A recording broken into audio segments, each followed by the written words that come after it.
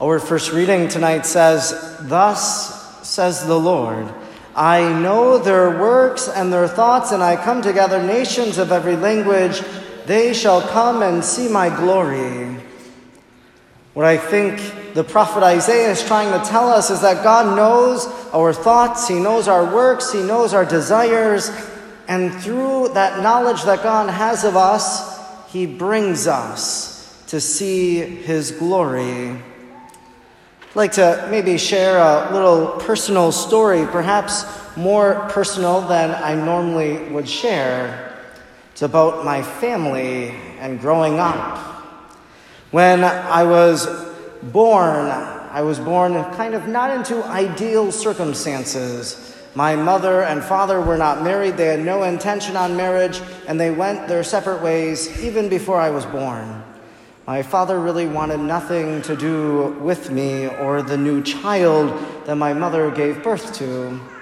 So she was a single mother who lived with my grandmother that I grew up with in Oconto. And so not the ideal circumstances. Because my father really wanted nothing to do with me, there wasn't all that much contact with my father's side of the family. And my mother was an only child of an only child. And so there were no relatives that I really knew of. Of course, my father had brothers and sisters, and they had children, and there were cousins, yes, but I didn't know any of their names or anything about them. And so you can imagine growing up in this type of a situation with no relatives, that there was always kind of this desire that I had to have a family, to have some sort of connection to other people in my family. So at the age of 5, at the age of 10, 16, 21, 30, always wanting to be connected to more people in my family, but that simply wasn't to be. That was the desire. And as a priest, you can imagine that in Oshkosh, when I served there, as I serve in Brussels and Lincoln, Rosaire, lots of families invite me into their home. They invite me for special celebrations. I celebrate Christmas with some of them, all of these different festivities, but yet it's not the same. So when my mother died in 2017 and my grandmother died in 2010, and now it's just me, there was still that longing of that family connection. After Thanksgiving on Black Friday, Ancestry had a special on one of those spit tubes. My only interest in doing the Ancestry DNA was to learn what my bloodline was, because my mother was adopted. And so I knew that what my last name, as I have my mother's last name, I knew that wasn't my bloodline. And so I wanted to know what my ethnicity was. I could continue going around and saying Looney is Irish, and that's what I claimed, but I really simply wanted to know. That was my only interest in the Ancestry DNA, and the results came in, and I learned all of that information. 2 weeks ago, an individual contacts me, and they say, "You are my highest familial match." This woman went on to tell me that her mother also was adopted, and they didn't know anything about the birth mother.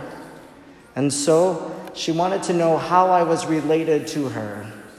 And so we went through the Ancestry DNA, I was able to learn the identity of my mother's birth father. That wasn't ever legally determined through the ancestors that I have that we found. And I also knew my father's side and those relatives. And so I sent her some names. I said, "Do you have these?" And so we eliminated my father. I said, "Do you have these relatives?" We eliminated the biological father. It was determined then that my mother must be the cause of our relationship. That my mother, who was put up for adoption in 1966, that her biological mother had another child in 1968. And so that mother was adopted into another family and later went on to have this daughter, and so who reached out to me, and we are first cousins. And so that longing, that desire that I had to be connected to a family member, it came to fruition. That God, who is the very author of these desires that we have on our own hearts and our own lives, that God was saying, one day I will fulfill it. Now, this is a very extreme situation in which God fulfills the desire of someone, but really it's true for all of us that we have desires in our own life, and God wants to fulfill those desires. Thus says the Lord, I know their works and their thoughts, they shall come and see my glory. There's a desire for happiness. Everybody desires to be happy, and yes, we can be happy in the things that we do. And God says, I want to fulfill that desire for you, especially at the end of your life, so that you might have eternal beatitude, that you might have blessedness, complete happiness in the kingdom of heaven. There's a longing for people to be loved. And so, yes, that desire that people have to be loved is one that can be fulfilled in this life right now. Spouses loving their spouse, children loving their parents, families loving their families, friends loving their friends. And so God fulfills those desires, yes.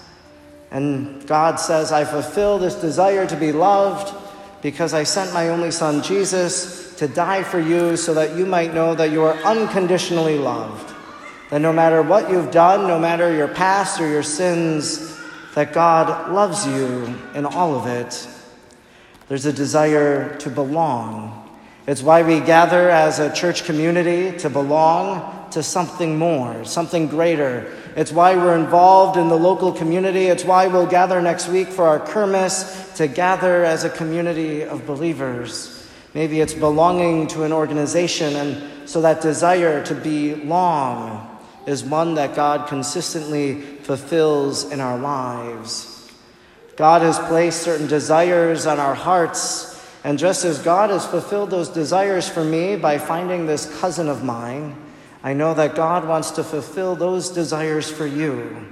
And so if we follow him, if we pray to him over time, we'll see how he will do that for each one of us.